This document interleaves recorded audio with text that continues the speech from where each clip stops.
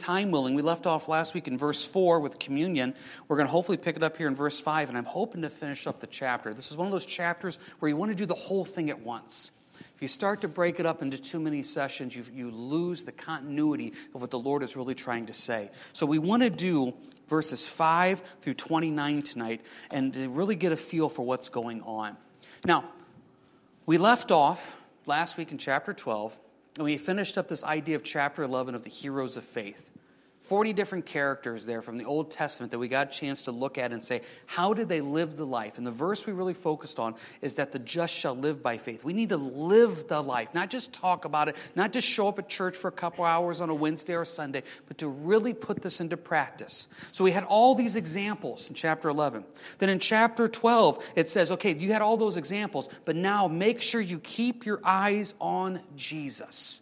And that's what we did last week. What does it mean to keep our eyes on Christ, to fight this battle of sin, to run the race that it talks about there in verse 1, letting go of every sin and weight that pulls us back, running, looking unto Christ. Now, with that same mindset, Jesus and this relationship we have with him, he takes this same point in verse 4, you have not resisted the bloodshed striving against sin. The battle that we're in against sin, sometimes that battle that we're in comes from our Father who is lovingly disciplining us as children. Now let's just pick this up here in verse 5. And you have forgotten the exhortation which speaks to you as sons. My son, do not despise the chastening of the Lord, nor be discouraged when you are rebuked by him. For whom the Lord loves, he chastens, and scourges every son whom he receives. If you endure chastening, God deals with you as with sons. For what son is there whom a father does not chasten? But if you are without chastening, of which all have become partakers, then you are illegitimate and not sons. Furthermore, we have had human fathers who corrected us, and we paid them respect. Shall we not much more readily be in subjection to the Father of spirits and live? For they indeed for a few days chastened us as seemed best to them, but he for our profit, that we may be partakers of his holiness. Now chastening seems to be joyful for the present, but painful. Nevertheless, afterwards it yields the peaceable fruit of righteousness to those who have been trained by it. So what are we talking about here? Verses 1 through 4, we're talking about letting go of the weights and sins that bring us down. Verse 4, we talk about how it's going to be difficult to let go of these things. This race that we're supposed to run as believers, sometimes we add extra weight on us. The weight of sin and temptations that we, instead of dying to, we say, well, Lord, I kind of like this. I want to keep a little bit this with me. Now we get into this and God says, you know what? As a son of the Father, he's going to have to discipline us sometimes. And that's the subject tonight, is being disciplined by your Heavenly Father. Now, please note that this is supposed to be good. Take a look at verse 5. You have forgotten the exhortation. Some of your translations, you've forgotten the encouragement. It's a good thing that God disciplines you. He chastens you, disciplines, rebukes, corrects you. Because since he does that, verse 6, it shows that he loves you. For whom the Lord loves, he chastens. So if you have ever been corrected by your Heavenly Father, been disciplined by your Heavenly Father, it shows that you are loved by him. You are loved. Because take a look at verse 7. If you endure chastening, God deals with you as with sons. For what son is there whom a father does not chasten? But if you are without chastening, of which all have become partakers, then you're illegitimate and not sons. If your Heavenly Father is not correcting you, you're not his kid. That's an issue. Now, you guys have all walked through Walmart before. You've seen many kids that you wish you could chasten. Discipline, correct, rebuke. What keeps you from going over to those kids in the middle of Walmart? They're not yours. They're not yours. And so therefore, when you're out in public, you see them and you don't do anything about it. It's not your kid. Now, if it was your kid, you would do something about it. Why? Because you have a relationship with your child. You are the mother. You are the father. If there's no relationship, you're not going to step in and say, excuse me, ma'am, may I take your child for a while? No. See, just simply listen to the point that God is saying. He goes, listen, if you feel that right now you're being corrected by the Lord, if you feel that right now God is trying to get into your life and make changes, hey, you're loved.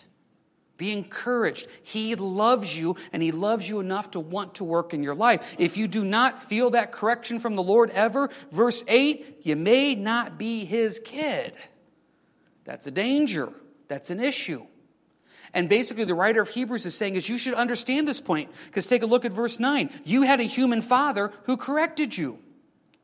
And it says in verse 9, you had a human father who corrected you, and you actually respected them. Now, some of you may have come out of the most dysfunctional of dysfunctional households, but you probably at least understand the concept of a human father correcting. And maybe your human fathers did not correct in the most biblical, loving way. I don't know. And maybe as you got older, it was very difficult to respect them. But you at least understand the concept that he's saying is the respect for the Father, and that your fathers, human earthly fathers, are trying. They're at least trying. So with that being said, if you could at least find a tiny little bit of respect for your earthly father who may have been awful, should you not find it much more easier to find respect for your heavenly Father? Now, if you had a great earthly father that you just knew loved you and was trying to raise you in the right way, and you look at him now and you just respect him so much, the writer of Hebrews is saying, well, then it should be even easier for you to say that my heavenly Father loves me even more than that. So if we can respect our sinful earthly fathers, can we not at least respect our heavenly Father even more? Verse 10, our earthly fathers, for a few days they chastened us. A few days. Now you may be thinking it wasn't a few days. Some of you may have kids at home right now, you're thinking it's not a few days. Think about it. The time of correction, that window of correction is very, very small. Once kids get older, to a certain age, you can say a lot of things. You can do a lot of things. They may not listen. So when the Bible says a few days, what the writer of Hebrews is saying is, listen, there's really a pretty small window in the whole scheme of life to really make an influence on a child. And our earthly fathers, verse 10, are trying to do the best that they can. They chastened us as seemed best to them. Now, parents, if you're here tonight and you still got kids at home, you probably keep yourself up at night sometimes thinking about your children.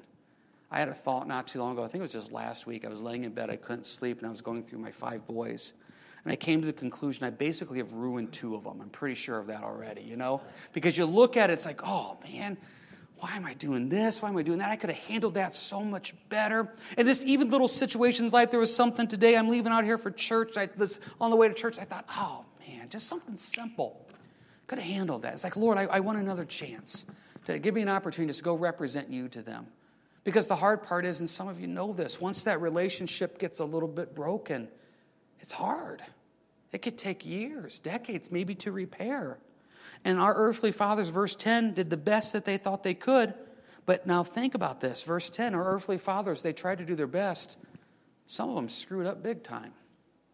But not God. Verse 10, everything he does is for our profit.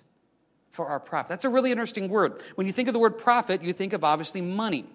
And that obviously is part of that meaning. But if you really get into the Greek of this word, it means to bring a oneness.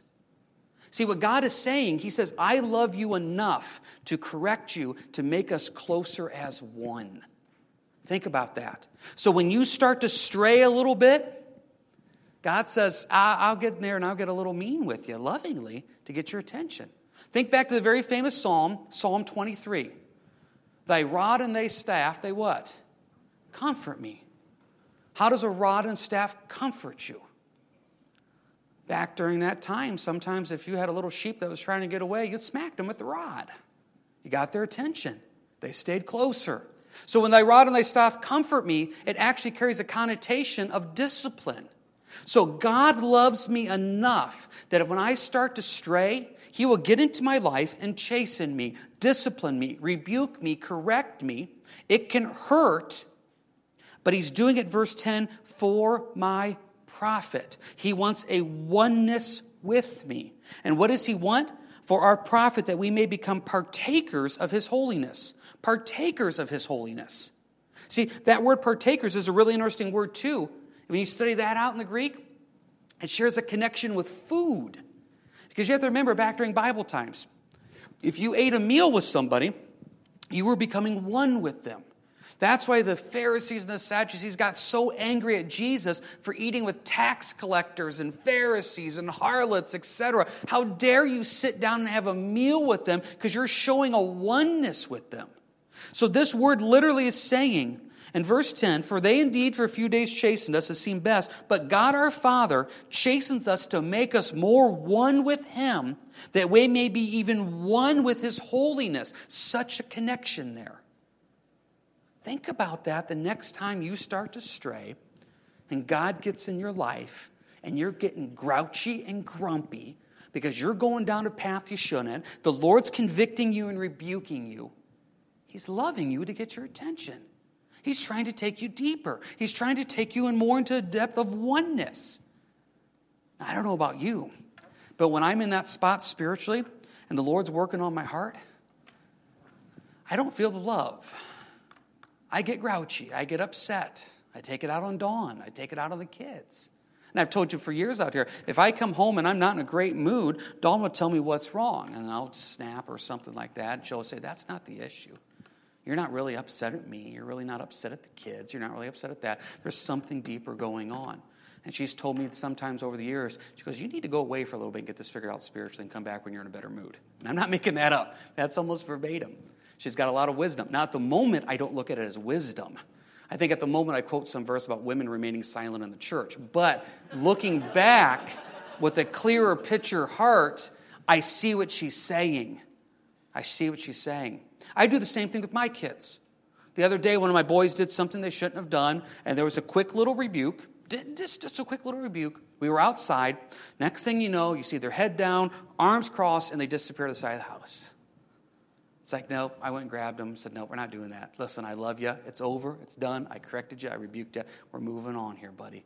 We're not going to go sit and pout about it now. We're not going to go sit and fuss about it. We're not going to stew about it. It's over.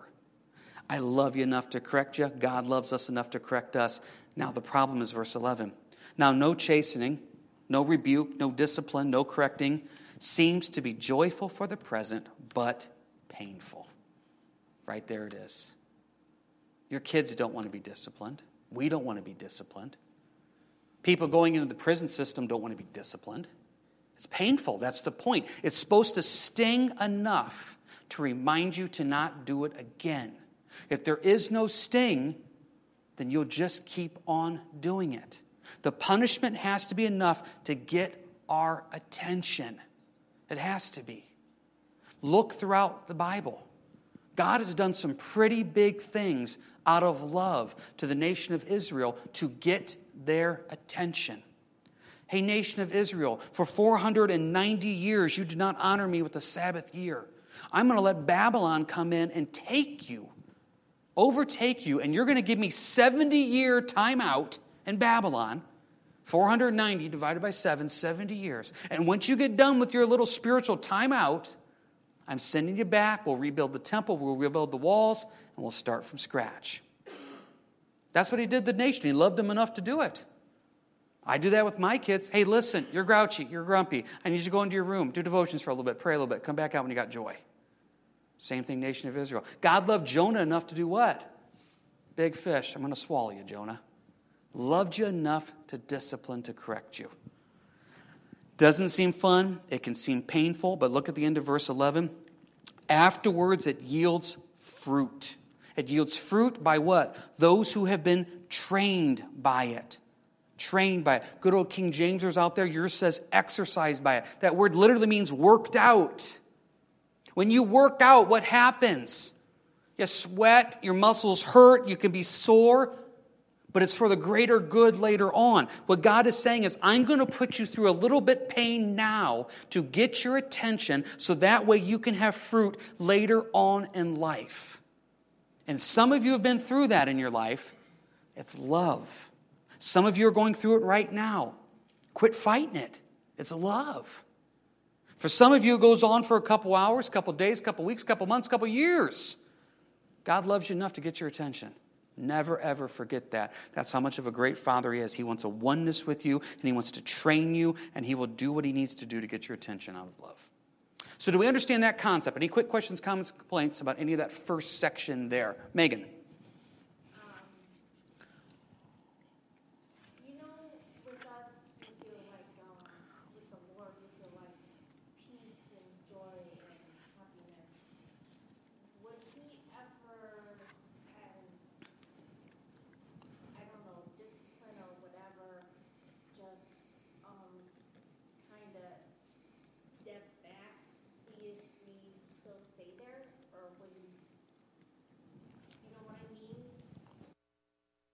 Would he do it on purpose? Is that what you're saying? Well, you're saying, would he ever take away the peace, the joy, the happiness just to see what we would do? Yeah. I don't think he would, because Galatians 5:22 and 23 says that's part of the fruit of the Spirit. So peace, love, patience, peace, joy, etc. Those are all fruits that come out of a relationship with him. So therefore, if those start to disappear, somebody comes to me and says, James, I have no joy in my life. I have no peace in my life. I have no nothing in my life. I would say, okay, those are the fruits of the Spirit. Those fruits come out of John 15, abiding in the Lord, going deeper. Let's see where you're at spiritually. I don't think God ever one day would say, you know what? Megan has too much joy. No joy today, Megan. No. That's just part of the fruit of the Spirit of your walk with the Lord. So when you start to see the peace and the joy start to go downhill, you have to stop and say, what's going on spiritually inside of me that those are starting to disappear? Anybody else got anything here before we go on? Okay, so you heard it, you got it. Verse 12, therefore, strengthen the hands which hang down and the feeble knees. I summarize verse 12 as man up. Okay, you know God loves you. You know he's going to correct you to get your attention. So quit whining and complaining.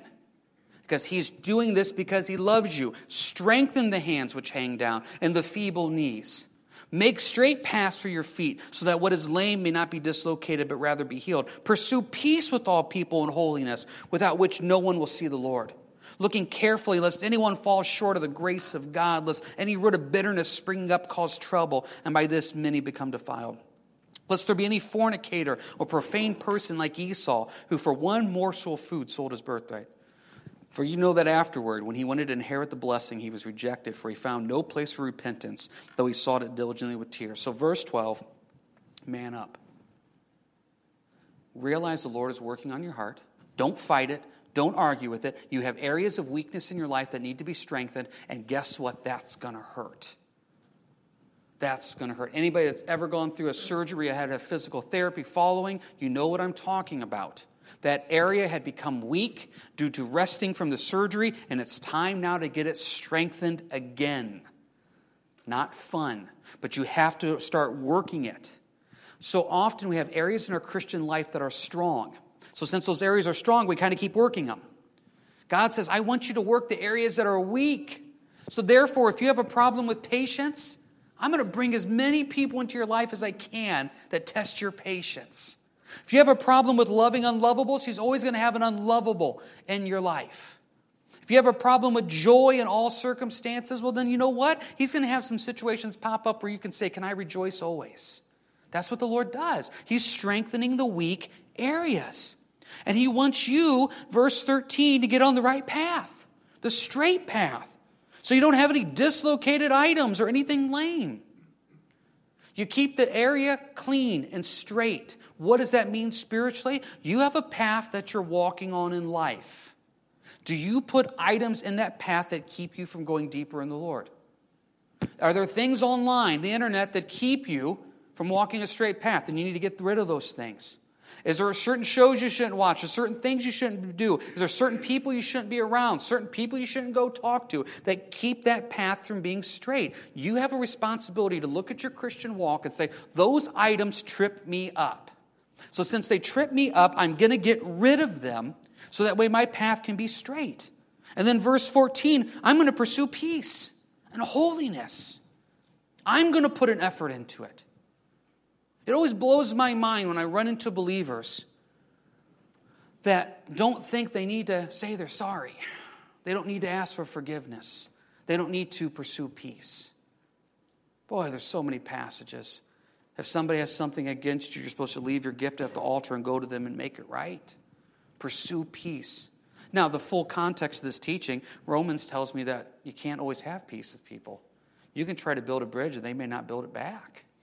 But you know you've done your part of pursuing peace. You're pursuing holiness. Holiness, being like God in your actions. Is this something that glorifies the Lord? The other day we were doing devotions with the boys. Really simple verse out of Psalms. I will set no wicked thing before my eyes. Lord, what am I allowing in the path of my life that is wicked, that's keeping me from pursuing holiness? Now, what happens if you don't do these things? What happens when you don't man up? What happens when you don't pursue peace, you don't pursue holiness, when you don't get your path right? Verse 15, The root of bitterness. When you run into a believer that is bitter about life, they're not happy with their marriage, they're not happy with what they're doing, they're not happy with anything, there's a root of bitterness going on there. You know what the problem with the root of bitterness is? Pastor Rich just taught on this at a Saturday teaching not too long ago, and it really hit me. The root is below the ground. You don't see it. So when you are looking at your life and you're saying, well, I don't see any bitterness in me, it's not visible on the surface. It's something you have buried. It's something that somebody has done to you days, weeks, months, years, decades ago. I've done counseling with couples where they're bringing up things from 30 years ago. That's a root of bitterness.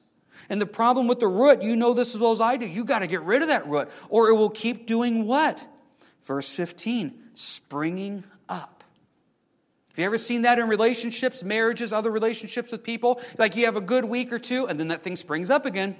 Then you have a good week or two, then it springs up again. Maybe you have a good month or two, then it springs up again. Why? Because it's a root that's never been taken care of, and it's hiding under the surface. And unless you're willing to get in there and dig this up, it's going to do what? Verse 15, cause trouble and defile people. It will cause trouble at home. It will defile your family, defile your walk, your witness, you name it. If you got something that's underneath the surface and you're not dealing with it, that is going to be a spiritual killer to you. And I cannot encourage you enough, through prayer, through fasting, through personal time with communion, you got to take that to the Lord and say, Lord, I am harboring this bitterness towards this situation, towards this person, towards these results, and it is eating me alive. The writer of Hebrews is telling us that is going to kill you spiritually. You're going to become, verse 16, like Esau, who's only focused on the flesh. You remember the story of Esau? Esau had this amazing inheritance coming. And it's not about the wealth and the money and all that. He had the blessing that the Messiah could have come from his lineage. You know the story. Esau comes back in from hunting. He's an emotional guy. He's a drama guy. He likes to exaggerate. And I'm going to starve to death. Have you ever seen that? Wives, have your husband ever come home from work and he's about ready to starve to death? And you look at him and say, I've known you for 20 years, honey. You ain't starving. It's about 50 pounds that has to come off before you're starving to death here. We like to exaggerate about that. Esau, I'm going to die unless I eat. Jacob, whose name means deceiver, has an opportunity. Give me your birthright, I'll give you food. And Esau's great response, what difference does it matter if I die? Sold him his birthright. Now what happened? Verse 17. He wanted that blessing back, and he sought it with tears. You ever seen those people? They always have the right thing to say. Oh, honey, this time it's going to be different. I'm never going to do that again. I'm going to watch what I say. I'm going to go deeper in the Lord. I'm going to do this. I'm going to do that. The writer of Hebrews is saying is, listen, fruit will come out of a life that's really changed in the Lord, and you'll be able to see that fruit. If we keep going back to the same patterns and habits, we have to stop and say in verse 15, what root of bitterness is there that I'm not dealing with that keeps coming back up again and again and again? Because I really want to go deeper, I will accept the chastisement, discipline of the Lord, and I'll have him get in there and take care of that root that needs to be dealt with. Any quick questions, comments about this before we move on? Ryan? Yeah, I like verse 12. There's a great verse in Job 38, verse 3. Gird up now thy loins like a man.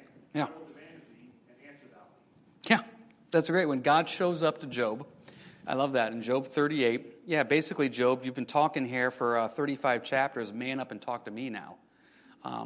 So man up is almost biblical. So you could probably say that to people. But no, it's a good verse. Job 38 there, 3. Anybody else have anything before we go on? Megan. You know, with my situation and how hard at first it was for me to and now with my experience and everything that I've gone through, I say thank you. And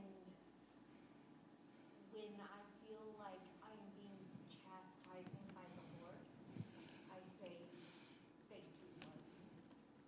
You know, because I know I'm the Lord's child. Yeah. That's a good testimony there. When you are chastised, you know you're the Lord's child. And that's the point that Hebrews is trying to tell us here is, listen, it is not fun, it's not pleasant, but it shows that you are loved. You're loved. Got to remember that.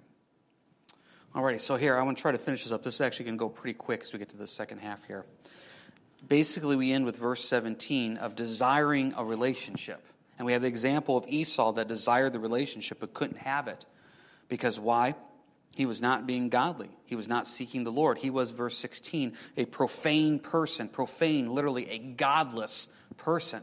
He wanted the relationship, but didn't want to have a godly relationship. So now what the writer of Hebrews is saying is, listen, if you're going to try to get to God on your own merits and your own good works, he goes, let me remind you, verse 18, for you have not come to the mountain that may be touched and that burned with fire, and to blackness and darkness and tempest, and the sounds of a trumpet and the voice of words, so that those who heard it begged that the word should not be spoken to them anymore. For they cannot endure what was commanded, and if so, as a beast touches the mountain, it shall be stoned or shot with an arrow. And so terrifying was the sight that Moses said, I'm exceedingly afraid and trembling. Now you may say, what are we talking about here? This is Exodus 19.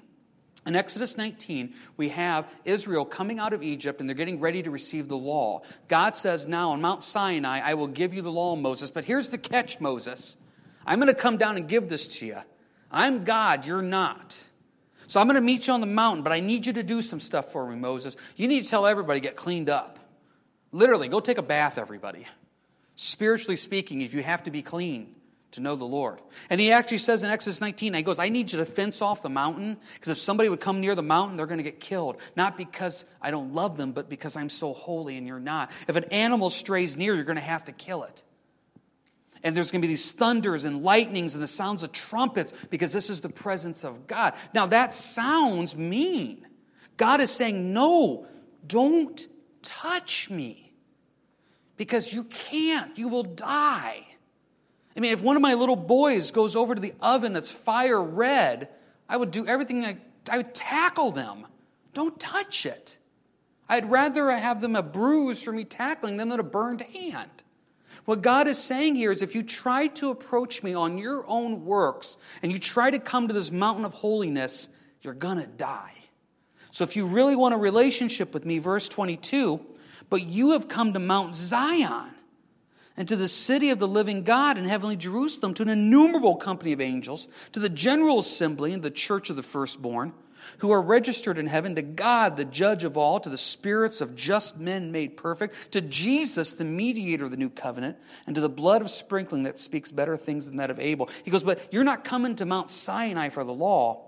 What you're coming in is to Zion, Jerusalem, or very simply put, verse 24, Jesus. You're coming to a picture of grace, to a picture of blood. Now, I think verse 24 is a great verse. I love the way the New Living Translation reads. You have come to Jesus, the one who mediates the new covenant between God and people, and to the sprinkled blood, which speaks of forgiveness, instead of crying out for vengeance like the blood of Abel. See, Jesus says, my blood is not screaming for vengeance like Abel. Remember, Abel was killed by Cain. He's saying, my blood gives you life. And the writer of Hebrews is saying, how are you going to approach God right now? You're going to approach God via works, through your own righteousness. I'm a decent person. You're going to go near the mountain and you're going to get shot by lightning. Or are you going to approach God through Jesus, the mediator? Now think back to what we've been saying on Sundays. We know this information.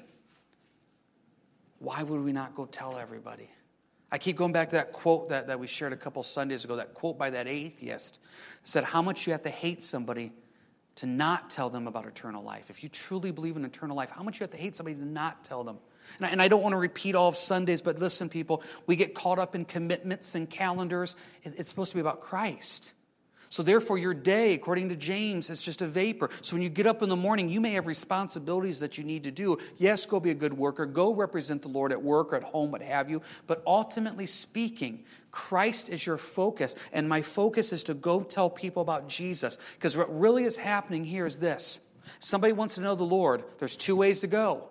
You can go to Mount Sinai and the thunders, the lightnings, whatever, and God in His holiness, you'll die. Or you can go through Jesus and have life. We know the truth. We need to tell people that. That is our focus. It's not about you, your house, your job, your kids. It's about Christ and Christ alone and representing Him in whatever way you can. And then just to kind of remind us here, let's finish this up, verse 25. See that you do not refuse Him who speaks. The writer of Hebrews is saying, don't reject this. For if they do not escape who refused him who spoke on earth, much more shall we not escape if we turn away from him who speaks from heaven. He goes, listen. If there was punishment for not accepting Moses' words, a human, imagine the punishment from not accepting Jesus' words that were heavenly. Verse 26, whose voice then shook the earth. But now he has promised, saying, yet once more I shake not only the earth, but also heaven. Now this yet once more indicates the removal of those things that are being shaken, of things that are made, the things which cannot be shaken may remain. What this is saying is this. God says very simply put, he goes, I'm going to shake everything up. The things left standing is the stuff you need to focus on. So when the Lord comes into your life and wants to shake everything up, allow him to do that. You'll start realizing that, you know what? That pat on the back at work really doesn't matter. That extra paycheck really doesn't matter. What everybody thinks of me really doesn't matter. What matters most is Christ and Christ alone, representing Christ to my kids, my wife, to the ministry that God has given me. That's really all that matters. So often we put so much emphasis on things that when shaken will fall down. God is saying, stick to the things that matter. Or as it says in verse 27, the things that remain.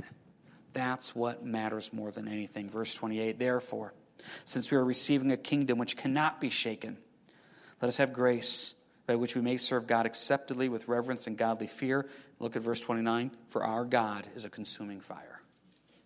That's the focus. You serve a God that is a consuming fire. That's not a fire of hate. That's not a fire of anger. It's holiness. And if we want to approach that holiness, verse 24, Jesus, the mediator of the new covenant. If you think you're going to get there on your own with works, whatever, I encourage you, go back and read Exodus 19 and just imagine Fred the Israelite saying, you know what, I'm going to walk up that mountain. How soon would he have been toasted? It's not that God didn't love him. God says, I'm holy, I can't have you come near me. But that same mountain of holiness and perfection, you can take the hand of Jesus and walk right up it. Because it's through Christ. Through Christ. Remember when we started studying out the temple? That holy of holies that only the high priest could go in one day of year. When Jesus died on the cross, what happened? The veil was torn top to bottom. We have access to God through Christ. We know this. Now let's go live it. And what we do and what we say, we know that he's a consuming fire. Let's live it in all that we do and say, Lord, it's really all about you. All about you. Any final questions, comments here from Hebrews 12? It's getting close to 8 o'clock. Puts us in good shape for Hebrews chapter 13. Some great stuff getting into next week there as we get ready to finish up Hebrews. But hey, I just want to finish with this. I think it was today. I can't remember. And some of you may read Greg Laurie's devotional, and I believe this is the one from today. He actually talked about Hebrews 12. And I just want to share this little quick paragraph to kind of as a final thought. Hebrews 12:6 says, whom the Lord loves, he chastens. To loosely paraphrase, whom God really loves, he spanks. Because he cares about you. He applies the board of education to your seat of understanding. Some of us need a trip behind God's woodshed. When that happens, don't recoil and complain that it's unfair. Instead, rejoice that God loves you enough to deal with you as a father deals with his son or daughter. Boy, that's a good point. It's love. God loves you enough to get your attention, and I tell you, we praise him for that. Hey, any final questions, comments here before we close up? All right, if anybody's got anything they want to pray about, I'll hang out up here for a while. Definitely feel free to pop up and pray. Hey, let's stand as we kind of close out. Heavenly Father, thank you for loving us as a father loves a child. Lord, help us to be willing to listen to your spirit of conviction and on those things in our lives that we need to change, Lord, for you, for your glory, not for us. Lord, help us to understand that we represent you. That is all that matters. Let us let go of any earthly commitments. Let us go of anything that's choking us out and really stop and say, Lord, I'm representing you. We thank you, we praise you, and all we say and do in your name. Amen. You guys have a good week, and God bless.